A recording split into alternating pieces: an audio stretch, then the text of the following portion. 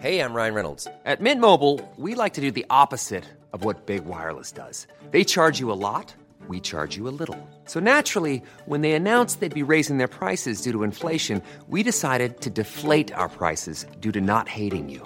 That's right. We're cutting the price of Mint Unlimited from $30 a month to just $15 a month. Give it a try at mintmobile.com/switch. $45 up front for 3 months plus taxes and fees. Promo rate for new customers for limited time. Unlimited more than 40 gigabytes per month. Slows full terms at mintmobile.com.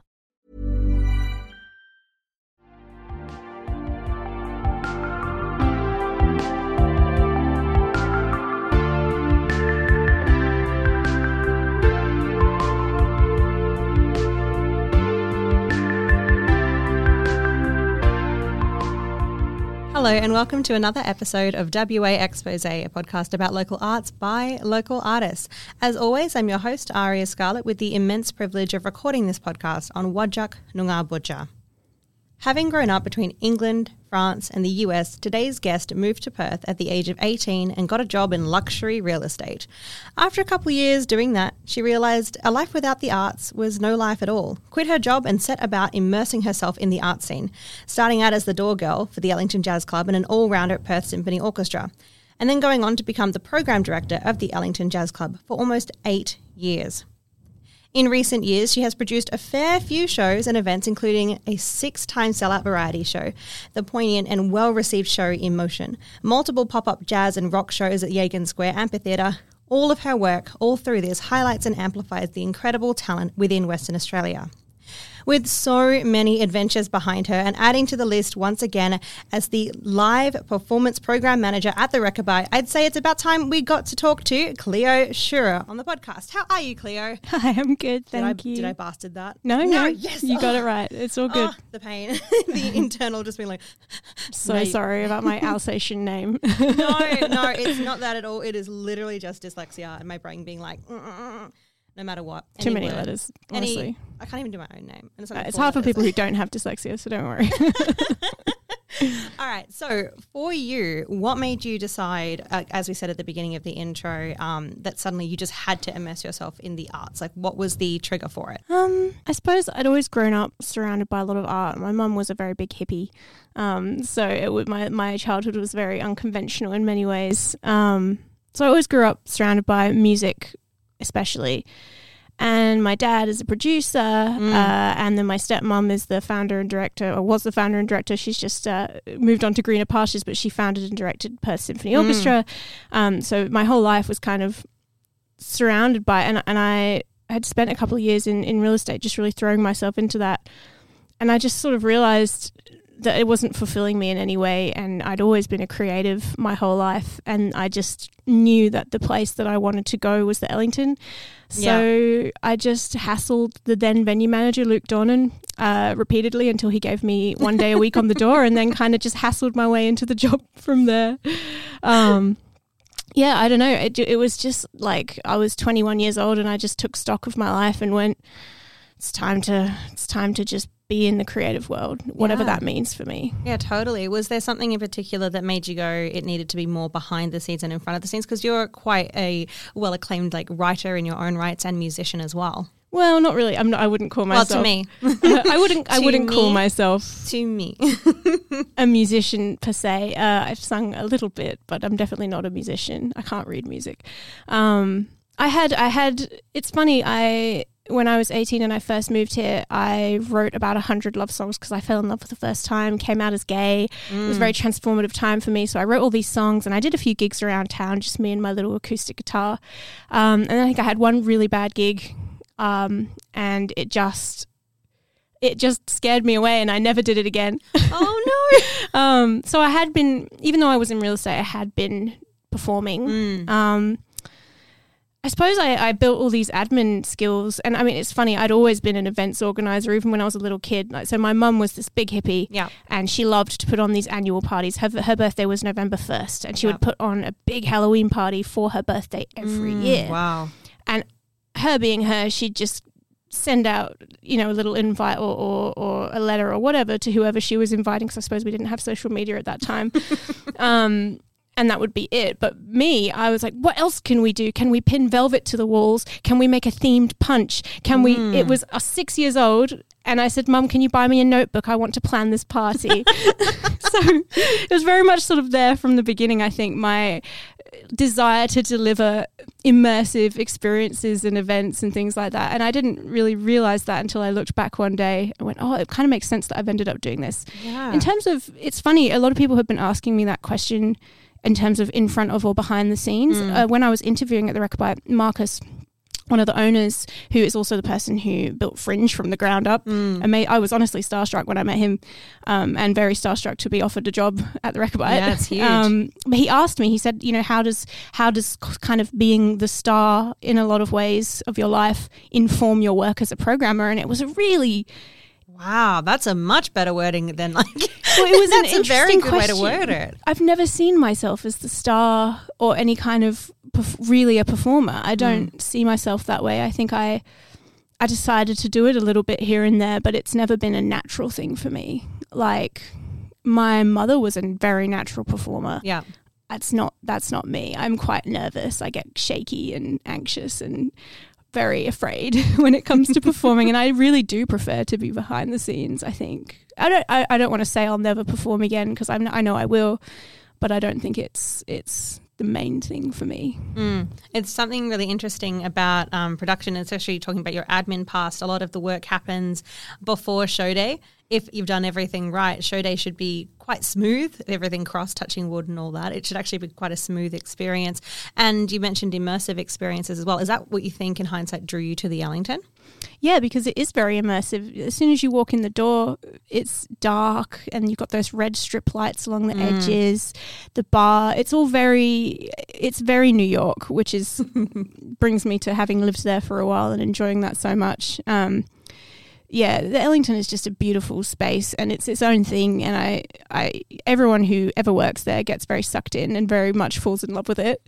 And I was no exception. Obviously, I worked there for 9 years, and it was my last week coming up. Wow. Next week. Oh my gosh, wow. All of the best stories in the world. And we have to obviously touch on, I couldn't say it in the intro because I was going to give away the guest, but Cleo's Big Gay Cabaret being quite a pivotal spark for you at the Ellington, well, from an outsider's perspective at least anyway. What drove you to create that? Well, it's funny. I had always adored the Budgie Smuggler, the artist, Fringe World Artist Bar, and I would just have the best times there, seeing all the different people from all walks of life coming in and putting their little shows on. Not their little shows, but I mean, what I mean to say is they would platform their main shows at the bar to give you a taste. And they put out an expression of interest for someone to do something. And I at the time was dabbling in drag, which was a very brief thing that didn't last. I was dabbling in drag, and I decided to apply not only to perform but also to run a night. And it became Cleo's Big Gay Valentine's Day in early 2020. Yeah. And I booked a bunch of my burlesque and drag friends to come and perform. And I believe it ended up being the busiest night at the Budgie in 2020. Wow. And it was a huge night. And it went so well, I thought, why not just turn it into a show? And that's how Cleo's Big Gay Cabaret was born. It's really cool. So is the idea of Cleo's Big Gay Cabaret to then like allow people who have work coming up in like other platforms to sort of do a similar thing and platform it at yours, or is it just like a more classic variety show where it's like come on in and show your stuff? The main idea behind Big Gay Cabaret was to platform queer talent. That was the main thing. I wanted a show that was only for queer people to perform in. I only made one exception, and that was for Cece Desist, but she gets an honorary gay card. Very much so, yeah. Definitely. So yeah, it was really about platforming queer talent first and foremost, but I would of course always be plugging whatever shows people had coming up when I was hosting as well. So yeah, but it's definitely more about platforming queer talent in Perth. And how would you find hosting it? You mentioned a lot about like the nerves and the anxiety that you get before performing. Is hosting a similar thing for you? Oh, definitely. But the thing, when it was at the Ellington, it was very easy for me because the Ellington's like my second living room, and I would just have 3, 4, maybe 5 whiskeys. And I'm a fantastic host when I've had a few whiskeys. Oh, great job. But no, not when I'm sober. Liquid courage. Hosting was very nerve-wracking, and I would also sing every time I would host as well, which is extra nerve-wracking. Which is fantastic. And then this is a sort of like a rapid fire, very immersive, very sort of extreme experience of drag and of burlesque and of queer art, which is incredible. The almost exact opposite, but still with queer talent involved, obviously. You couldn't do anything without queer talent. That's just how art is. With Emotion, something that a art show that you produced, was it late 2022? Yeah. Tell us a little bit about your experience producing and creating that in a completely different venue that wasn't your second home. It was a beautiful experience. Emotion was born because Mayday and I went to see the live screening of Prima Facie with Jodie Comer, the one-woman play. And we walked out and May explained that she had an act that she wanted to share, but that there weren't really any shows that could really platform it because it was quite emotionally intense. And I said, well, then let's just create a platform for you to do that.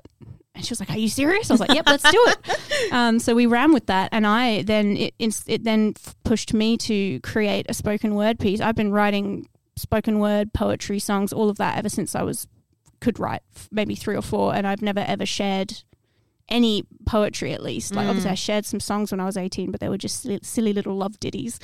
And you look back and the lyrics are so embarrassing. But I'd never shared any poetry, and I shared a piece that was, I wrote it for the show and it ended up being such a cathartic experience for me. So it was hard. I mean, right up until the day of the show, I almost wasn't going to share my piece. I kept saying to May, I don't think I can. I think I'm just not going to. And a few of my close friends saying, I don't think I'm going to. And they're all very encouraging that I should do it. And I'm very glad that I did. But it was born basically because May had an act that she wanted to share. And then we put an expression of interest out on our socials. Some people got in touch with us. It was all the people that got in touch with us first got booked in the show. There was it was not like, we're curating a specific lineup. It was just the first, I think it was 14 people that reached out. And then after that we had to say no because we got more. Like, sorry, we've got a full lineup now and no one's going to get paid if we do anymore. And it's going to run way over in Connections. We're like, hey, hello, this is supposed to be an hour show. Getting back to your question, Connections it also feels like a home to me. It's Barbie books it, and I've very good friends with Barbie and just love everything that she does. And I've been going to Connections for as long as I've been in Perth, so it really didn't feel scary doing anything there. Definitely. Yeah. Was it, so you mentioned that it was quite obviously a really big task to put out your own poetry, which is super commendable. Having been at the show, it was a wonderful experience, the entire production.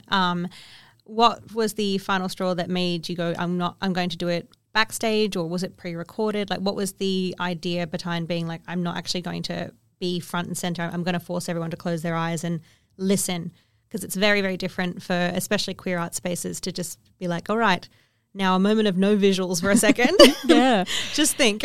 Yeah, it was a bold choice, I know, and I think it was successful and did land in that way. So a lot of people did come to me after and say, actually, it was really good to just close my eyes and hear the words. Yeah. Well, the reason I did it that way was because I was very afraid that I wouldn't get through it without breaking down, because it was very, very emotional piece. And I didn't want to take away from the words or stutter and stumble halfway through. It took me quite a few tries to record it, like probably 10 or 12 tries. So yeah, that was the reasoning, because I didn't want to stuff it up and break. Yeah, it was a very successful choice, definitely. I think that it's not often especially in queer venues where like things are like bright and light and flashy, which is fantastic, and we love that content, to just take a moment to be quiet and active listening and just to be still. It was a really really smart choice from the audience. So these are like massively juxtaposing things. So there's the stuff that you've done at Connections, there's the beautiful work that you've put on consistently at the Ellington for years now, and then there's the work at Yagan Square Amphitheatre. How did all that come about? I've been looking at that amphitheatre ever since it got built. My boss at the Ellington said to me, hey, like there's a grant coming up for revitalisation in the CBD. Can you see if you can get it for the Ellington? And I looked into it and it said, you can't do it at your normal place of business. Right. And I went, immediately I knew. So I wrote to Yagan Square, I wrote to Fiona Carlino at Yagan Square, and she jumped at the opportunity, got on a Zoom call with me and was like, please, we would absolutely love to have some jazz, some live music in this space. Like we've been wanting that, but we don't know who to contact. Oh, interesting. And I went, leave it with me. I know who to contact. Yeah, absolutely. You know, after, nearly 8 years programming and 9 years at the venue, my list of contacts in the music world is just extensive. Yeah. I know them all. When it comes to jazz, I think. Yes, for jazz, sure. Cabaret, R&B, soul, those kinds of things. Not so much. I don't know the indie bands. And that was one thing I said to Marcus in my interview. He said, what was your blind spot? I said, I really don't know local indie bands. And I don't know why that is, because I love indie music. Yeah, I think it probably has a lot to do with the location that you were in and the spaces that people want to perform in. Yeah. Okay, so I already know that the question that people desperately want me to ask, obviously, besides emotion, when it comes to curating as a producer, what are you looking for? Yeah, we've got time. That's the great bit about podcasting. That's an interesting question. What am I looking for? It really changes from show to show. But just raw joy, I would say. I want to see people enjoying what they do. And that was one very important thing when I would book people for Big Gay Cabaret. They say, what act do you want me to do? Because I think producers quite often will dictate what act you're bringing. And I'll say, do the act that makes you the happiest. That's all I would ever say to people. Whatever makes you happy, whatever you love doing, do that. Yeah. I think that's what I want to see is joy on stage and enjoyment, because I know that's something I was seeking when I was trying a little bit to pursue performance and realizing that that's not where I would get it. I would get it in the watching. Yeah. When I would produce these Yagan Square concerts, and they were free of charge to the public. Amazing. And the last one the last Brass with a Bang one in December, people from all walks of life showed up, all ages, and everyone was just dancing together. And I honestly cried. I just was like, this is so beautiful. I'm so glad that this is happening and that I put this together. And I just had this sort of moment of feeling very joyful and realizing that was probably where my joy is, in bringing art to people as opposed to being front and center. How does that collide with obviously the business brain of you, which has to go okay, but I have to sell tickets? Obviously not for Yagan Square, but when you go you're like, I've got to sell tickets, I've got to do marketing, I've got to do all of this stuff to actually make sure that our venue, because that's who you're representing, does really well. How do you balance those two forces? That would be really hard. It's funny, I've never found it hard. When it comes to the business side of things and marketing shows, I've never found it to be a struggle. It's something that's very second nature for me. I don't know why. It just always has come very easily to me. So I don't struggle with that side of things at all. It can get tough sometimes when you've got some fantastic art, like for instance, a great band or a great singer who they want to be on stage at whatever venue you're booking or whatever show you're booking, but you know that they don't and can't sell tickets because they just don't have the marketing skills in place, or they're not putting the effort in, which it's a really sad thing, but it's the reality of being a performer or in a band or anything like that. It comes with a side of you must do marketing, and if you're not putting the hard yards in with that, you're not going to do well, and it sucks, but it's the truth. It's like sometimes I have to have difficult conversations with people, but I like to think that when I do that, I make a point of complimenting their art and saying, it's not about you as a musician or as an artist. What you do is beautiful. I just, for the viability of the show or the venue that I'm booking, I can't put you on stage. I'm sorry. Yeah, and it's so valid to obviously have to weigh those things up against each other. Like we have to. Unfortunately, you've got to come with a fan base. You've got to come with people who want to come and see the shows and work that you put on. I'm always wondering about solutions to that, because I know that the government's always trying to throw money at arts, and I've always wondered if there's some grant solution whereby venues or shows can get a grant in order to ensure that everybody who's performing is paid fairly. And then that would take the strain off of the venue in terms of hitting certain quotas for ticket sales. There is a couple of things that do that, because obviously Belmont Imaginarium runs something similar to that, and we've just come off the back of Joondalup Festival, which is a prepaid curated festival. So all of that stuff is pre-booked in, but it's hard for venues, established venues that people really want to go and be a part of. In my kind of foray into government, because I think with the grant that I got and then working with Development WA, in that foray into government, I've gone and realized that there is money out there for art, and I'm just now kind of at the drawing board going, what model can I come up with that would make this beneficial for everyone. Totally. And also make art accessible, because I think a lot of the time now ticket prices are quite prohibitive, and they have to be in order to be able to pay for production fees, venue hire fees, to pay the artists, to pay for marketing, pay for graphics, all those things. It's becoming prohibitive, and I think maybe some people might be excluded who don't necessarily have the spare income. So I think I would love to find a way to make art more accessible. Totally. And I love that you've touched on that, because it's an issue that currently, of course, as the whole world is exploding around us, it's a problem that's only getting bigger and bigger. It's people's inability to have extra money at the end of the week to go and see live art. It's becoming, really difficult. Definitely. Really difficult, which is a lovely, tender place to take our first break.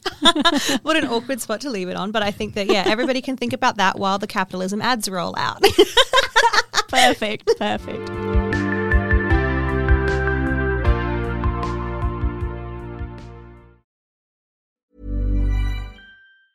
I'm Sandra, and I'm just the professional your small business was looking for. But you didn't hire me because you didn't use LinkedIn Jobs. LinkedIn has professionals you can't find anywhere else, including those who aren't actively looking for a new job, but might be open to the perfect role, like me.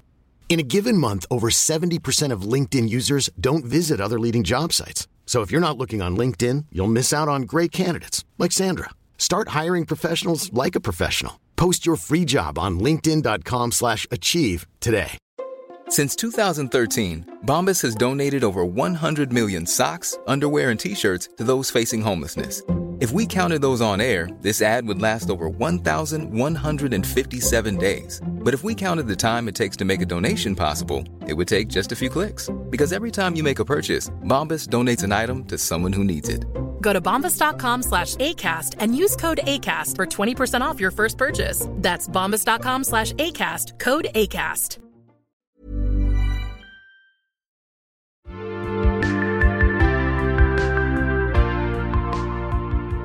And we're back. I'm still sitting across from Cleo, and I hope that everyone's had a chance to think about whatever we were just talking about, because we're going to dive straight in to a question from one of our awesome listeners. Remember, if you're listening to this podcast and you'd like to send us in a question, you can email us, waexposepod@gmail.com. This one comes from an anonymous question asker, but with she, her pronouns. What is your favourite part of your creative process, and do you have a trusted person you bounce things off? Or do you just trust in yourself wholly?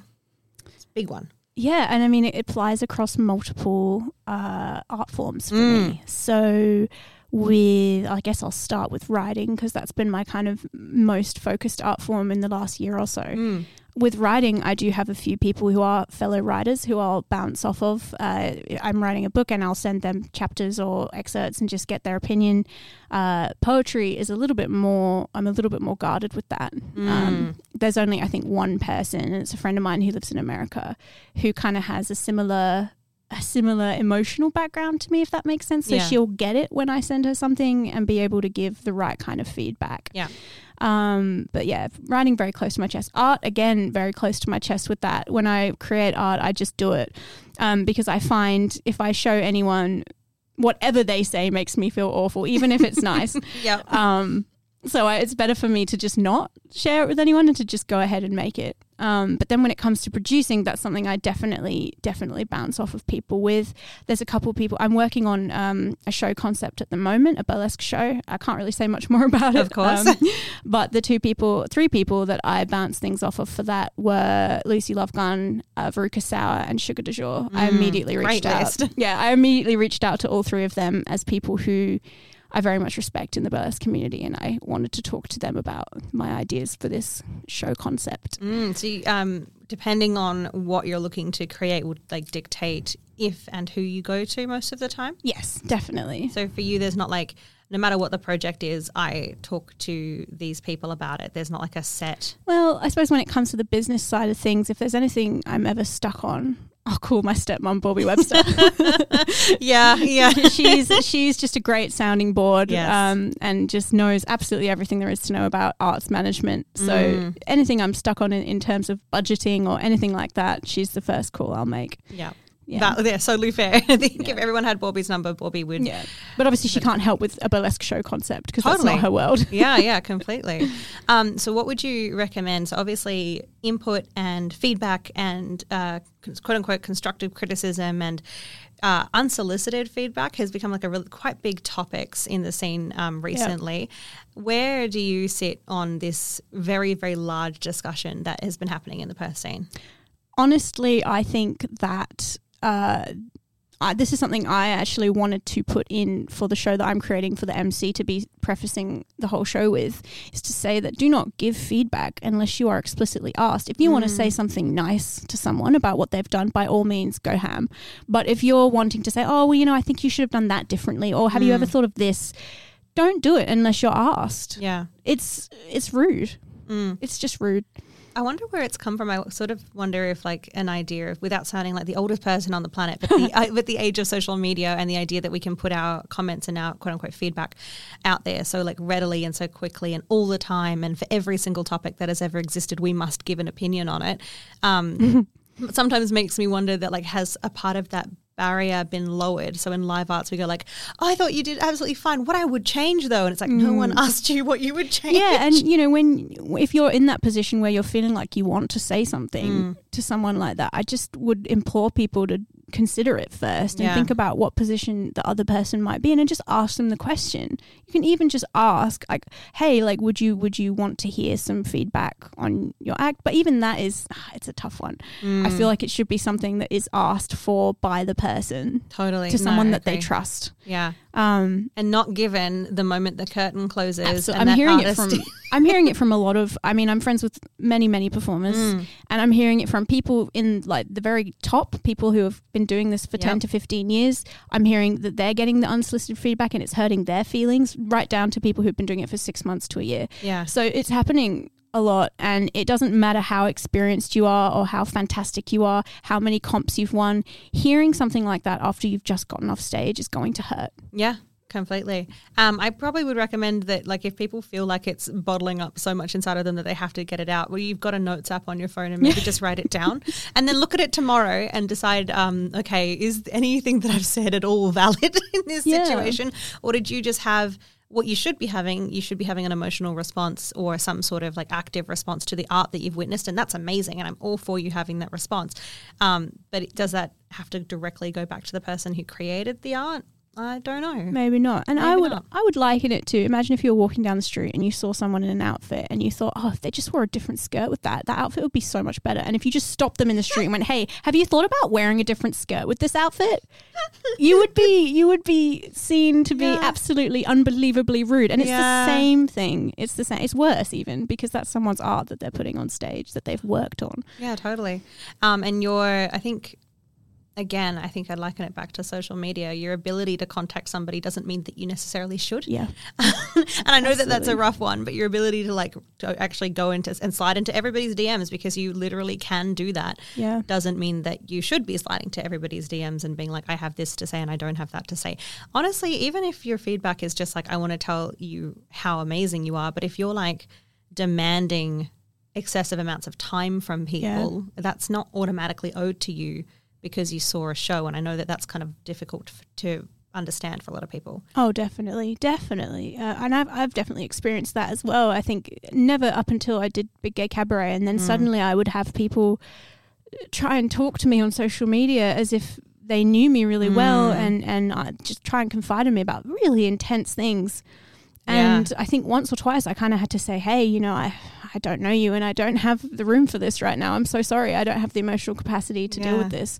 It's, you become, when you put yourself on stage, people really do think that you owe them access to you. Yes, and that's a really interesting one too, especially, like, I'm sure we've all done projects like, oh my gosh, you just came off Emotion, projects that are like more emotionally in depth, which do elicit a response from people. It might drag up some memories for people, and that's so great and so powerful, and we love creating those experiences for people. We love eliciting those reactions from people, but that doesn't give you license to then trauma dump your thing onto them. It's okay to reach out. I think totally. After Emotion, a few people came up and hugged me and spoke to me about things they had gone through or had a little cry, and that is so fine in that space. I think it's just when it gets onto social media and it becomes excessive, that's when it becomes a bit emotionally taxing. Yeah.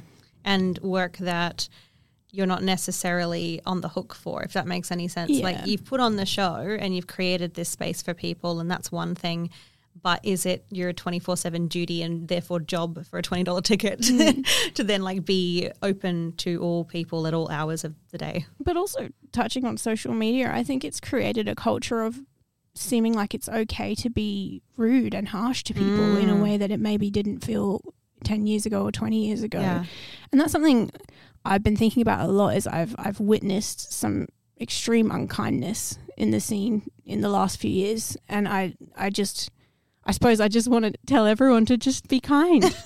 Be kind to each other. You don't know what someone's going through. I know it's such a cliche thing, be kind, you don't know what people are going through, but it really hits for me. And I think I've noticed there's just been a little bit of nastiness going around, and I just would love for people to just take stock and lead with kindness first. Like, if you feel slighted by something, or you feel like someone's coming for your gig or anything like that at all, just reach out with kindness first before you go on the offensive. Totally. I think. Yeah. Anger can be justified, absolutely, and warranted, required even, but I think a lot of people jump straight to anger before they try kindness, and it makes situations infinitely worse than they need to be. Yes, definitely. It's something I made an art piece about it, and I wrote a whole spiel, and then I never shared it because it was funny. I thought to myself, I don't think I have the bandwidth to talk about this right now. Yeah. So I'll often comment on things like sexuality or depression that I struggle with, apathy, things like that. And when I put that art out, I understand that I will get comments, I will get messages, people will talk to me about it. And I think when I made this piece about kindness and wrote this thing, I just wasn't in a place where I was ready to receive like conversation about it. Yeah. So I didn't share it, but it's definitely been on my mind. Do you think that that's something because we've talked a lot about how audiences or spectators like interact with artists. Do you think that that's something artists should be taking a little bit more into account before they release certain things, especially online? Absolutely. Before reaching out to anyone or posting anything like that, just give people the benefit of the doubt, I would say. Assume that they're not trying to hurt you, because I think most of the time no one's trying to hurt anyone. I think, I don't know, maybe I'm a sap, but I think people are inherently good, and I do think people aren't out there most people aren't actively out there trying to hurt others. So I think a lot of the time, especially in the queer community, we're very wired to expect hate and to expect people to be not treating us well. And so when we're wired that way, when something we perceive as a slight or we perceive as offensive to us, we can very quickly go for the jugular, I think, like very quickly go for a fight. Yeah, especially within our own community. Yeah. We're so ready to fight all the time. And, when you look at what's going on in the world right now, when you look at the anti-trans rhetoric, you look at the anti-queer rhetoric, you look at what's happening in America, you look at what's happening over East, that is all really terrifying. And I think it creates fear, especially, and COVID was an awful time for queer people and for artists. So I think it's kind of created this pressure on us and created this kind of shorter fuse maybe than we might have had. And I think we've just got to extend kindness to each other at this time, the queer community, the queer performance community especially, because there's so much hate coming from outside. That's what we need to kind of focus our energy on, not on each other, not infighting, because that's what the oppressors, the people that seek to oppress us, want. They want us to infight. They want us to focus on fighting with each other, because the more we do that, the less we're focusing on fighting them and fighting prejudice. Anyway, No, that's two good. cents for the I day. was like, well, we could just go silent for the next 5 minutes and everyone could just have like some thinking time. Yeah. That's what I should add that in at some point. Just be like, and now there's just like some elevator music and it's like your turn to just like have a think. Yeah. And then we'll come back and do the rest I of the could talk show. about this for hours because I do think same. there's so much misguided hatred happening, and we need to focus that outwards and make sure that we're looking after ourselves and that we're looking after our rights. Yeah. Because people are coming for our rights as queer people, and we need to keep an eye on that. Totally. And if we think that it's something that is happening interstate or overseas and it isn't here yet, it isn't here, I think we'd be We'll get here. sorely mistaken, because I feel like it also is here. I mean, we had an incident literally less than 24 hours ago where a drag story hour was under attack by people in the local community where the story hour was taking place. Like, it is happening here.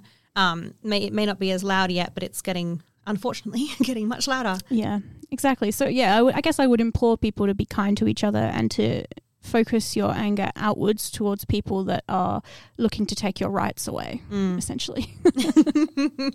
And then in your arts, so this brings up something that I've always found really interesting in local arts and especially in queer arts, and that's how you balance doing art that is inherently, obviously queer art is inherently political just by the fact that it exists, but how do you balance doing like entertainment and entertaining art just for the sake of like joy and happiness, which is something that Big Gay Cabaret has like focused on so heavily, with art that is pointedly political? I suppose I just think there's room for both. Oh, totally. I very much. Oh, it's funny. It brings me to something that's been on my mind. Yes, let's go. Again, there's always things on my mind. I'm always thinking about 10,000 things at any one time.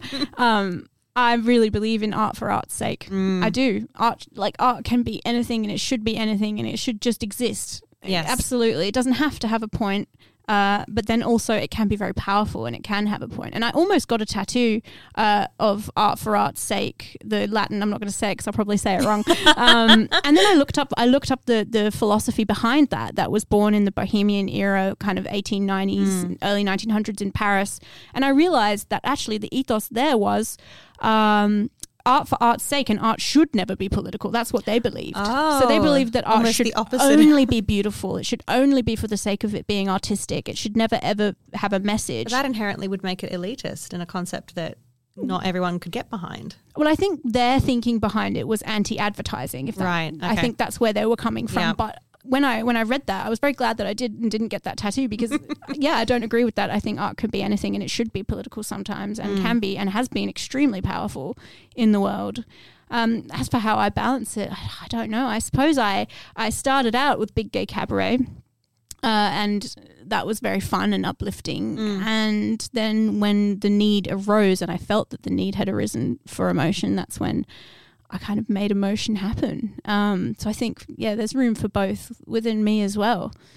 I suppose most of the time my visual art is quite dark, I think. Yeah. Yeah. Everybody will have to slide over to your Instagram and hope that you post that one about kindness at some point. I will. For us all to see and for nobody to send you messages about. No, Just like have a think. everyone can. I think not right now because I'm 3 weeks into my brand new job at the Record Bite. Yeah. But it'll be, once I've settled down, and I've also been doing the Ellington as well at the same time. Yeah, what a change over time. So it will be, at the end of next week, it will be a month of 2 full-time jobs simultaneously. So I've been waking up 6 a.m, working until 8 a.m, leaving and going to work until from 9 to 5, and then coming home and working from 6 till 11 for the last 3 weeks. Oh my gosh, only artists could run hours It's definitely not sustainable in the long term. But No, for 1 month, I figured I could get it done. But I am very sleepy. And on the Record Bite, there's something that I really would love to know is just like what won't hold you to any of them, I promise, but what are your goals for activating that incredible space? Because it is a space that people love and so much. So what are your goals and ideas for this gorgeous place? Well, honestly, firstly, continuation of what's already been happening, because it's Shu, who was programming it before me, Shu Ling Wong, did a fantastic job. Yeah. Just like beautiful shows in there. And then obviously having Perth Festival, that was Kira, my co-programmer, who organised all of that. And we had Angel Olsen. That was my first week. I got to see Angel Olsen, which was just absolutely amazing because I love her work. For me personally, I would the Goodwill Club, the Basement Club, is a lovely space, and I would love to get that space activated more for live local shows because it's got a small capacity of 100 seated, and it's just perfect for smaller local shows. You know, it's very difficult to sell. The hall has 300 to 800 capacity. That's a tough sell for a local audience, for a local show. So yeah, for me, my goal would be reconfiguring Goodwill just a little bit and having more live shows down there.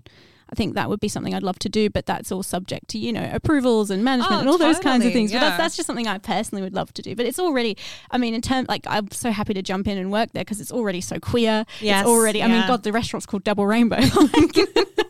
And already like a fairly accessible venue too in a lot of different ways, which is great and quite different from a lot of spaces. And it is a very different space. And this is not an ad for the Record Bite, but I'm very excited for what you're about to do there. All right. Closing thoughts is lead with kindness, I believe. Yeah, absolutely. Absolutely. Yeah. Just be kind and take a breath before you jump into anything, I think. Take stock. I like to think it's funny, I'm an Aries, but it's very balanced out. I mean, we queers love astrology. I'm very much an Aries, but in my sun sign, but all my other signs, all my other placements are in Pisces and Libra. So it kind of settles me a little bit. Yeah. So I'm decisive and I take action, but I like to have a think first and after. So I think, just like my advice to anyone is just take stock, have a think, and then take action. I think that's it, really. Yeah, and with those incredible words, where can everybody find you on the socials so they can think before they write you a message? My Instagram is Cleo Ambre, that's CleoAmbre. Fantastic. And as always, everyone, if you like this podcast, you can rate and review us on whatever podcasting app you're listening on, or send us a question to waexposepod@gmail.com, and we'll ask our next incredible guest. Thank you so much, Cleo, for joining me today. Thank you. WA Expose is an independent production. Our artwork was created by Georgia Sassenfeld, and our theme music is Corrosive by Aria Scarlett and M. Burrows. You can find out more about the podcast or live shows at ariascarlett.com/WA Expose. Even when we're on a budget, we still deserve nice things. Quince is a place to scoop up stunning high-end goods for 50 to 80% less than similar brands. They have buttery soft cashmere sweaters starting at $50, luxurious Italian leather bags, and so much more. Plus, Quince only works with factories that use safe, ethical, and responsible manufacturing. Get the high-end goods you'll love without the high price tag with Quince. Go to quince.com/style for free shipping and 365-day returns.